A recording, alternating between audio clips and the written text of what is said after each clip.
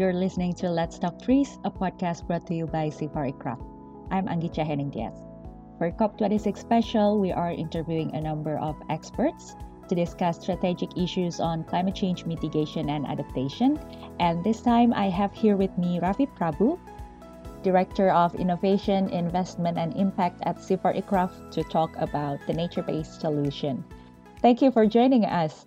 So I'll just go straight to our first question. What are nature-based solutions and how can they address climate change?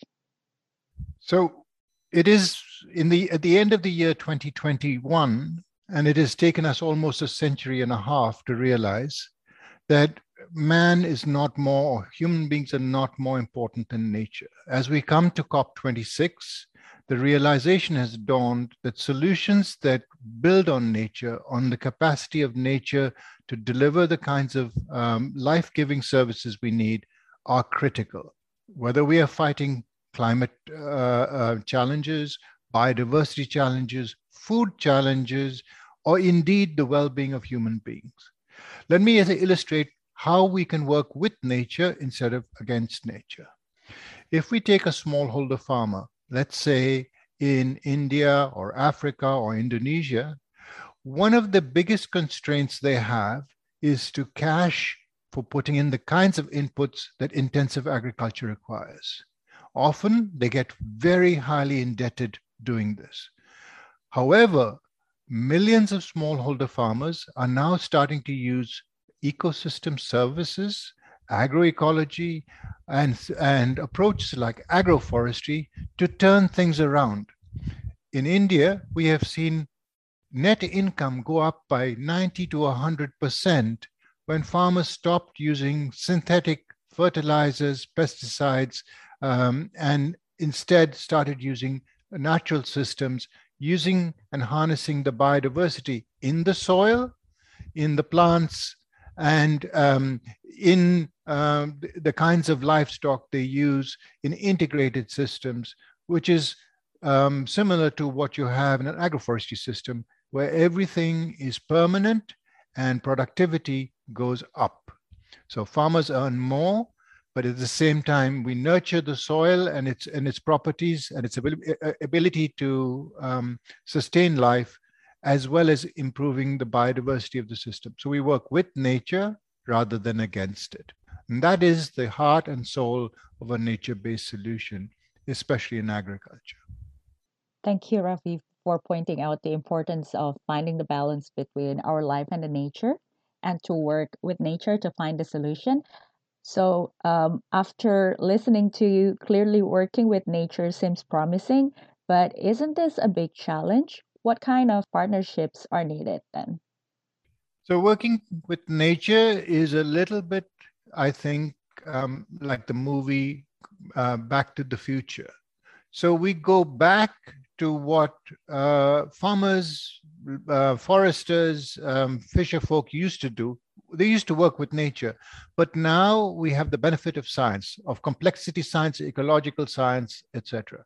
So we need very different kinds of partnerships and plenty of them, because solutions have to be found in context. So we will need research, we will need finance. Above all, we will need markets and value chains to start understanding and rewarding farmers, fishermen, and foresters who are being stewards of the land, who are looking after not just the land for its commodity, but land for its services. So we are going to have to develop new systems in what we at CIFOR-ICRAF are starting to call a stewardship economy. And this will require many different kinds of partners from local, national, and international as we turn to knowledge, our human capabilities, and social capital to bring about the changes in natural capital that are going to sustain life on Earth and the well-being of all the people who work with and in natural resource systems. One of the key changes we want to see is in the corporate sector, big finance, big agriculture, and big technology, that they start respecting the rights and the ability and capability and the agency of smallholder farmers and forest dwellers, rather than treating them as somebody that you have to educate, to build on and work with their traditional knowledge, but also provide new insights to them. So I think of nature-based solutions as not just a nature-based solution, but a knowledge-based solution. Nature, in its present state, needs time to heal. We need to understand and learn how to do it. So knowledge and new knowledge and innovation are key. And that will require very different kinds of partnerships. Business, not as usual, but business unusual to get there. I believe we can do it because we see large-scale examples of this happening around the world. We just need to connect them up and continue to support them. And then we will have the transformation in the 6 to 10 years that we need to get it done. Thank you.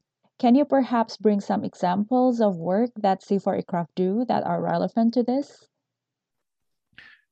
When we look at nature-based solutions and transforming agricultural systems, there are a number of areas that CIFOR-ICRAF are working in that are relevant. In Northwest Vietnam, where all the forests have been cut down, CIFOR-ICRAF, the Ministry of Agriculture and Resource Development, MARD, and other partners are putting agroforestry systems along contour lines and steep slopes. What is happening is farmers who lost their entire maize crop to heavy rainfall now not only have maize, but they have all kinds of other agroforestry products coming out of it. And the hillsides are turning green. If you go to Indonesia, you can see that there's a huge rehabilitation of peatlands or even of oil palm. In oil palm, smallholder oil palm, opportunities exist to move to more biodiverse systems that are as, or if not more productive. In peatlands, it is really bringing the peat back and the wealth that was there before. In India, there's a movement around natural farming where CIFOR-ICRAF is engaged, which is being successful in improving soil properties as well as productivity, biodiversity, and above all, the well-being of the farmers who are talking about much more nutritious food coming from their mixed agroforestry and mixed farming systems. If we go to Africa, I would suggest to you that the chocolates you eat in future will have benefited from the work that CIFOR-ICRAF have done in West Africa to change what was essentially a monoculture system into an agroforestry system, much more stable, much more climate resilient, and yet as productive as the earlier systems. I could go on, but where we understand how to work with nature, where we deploy the knowledge that we have, the science and the evidence that we have accumulated, we are seeing farmers taking this up and governments supporting it. So I'm very optimistic that in the future, nature-based solutions and the kind of research-based evidence that we can provide and the knowledge we can provide will be a transformative power that will help us to get to our destinations quicker. Great examples. I think this is the end of our discussion. Thank you again for making time for being here with us, even though I know you're super busy because of COP. I hope you have a good day. And to our listeners, thank you for tuning in. See you on the next episodes and take care. Bye. Let's give nature a chance.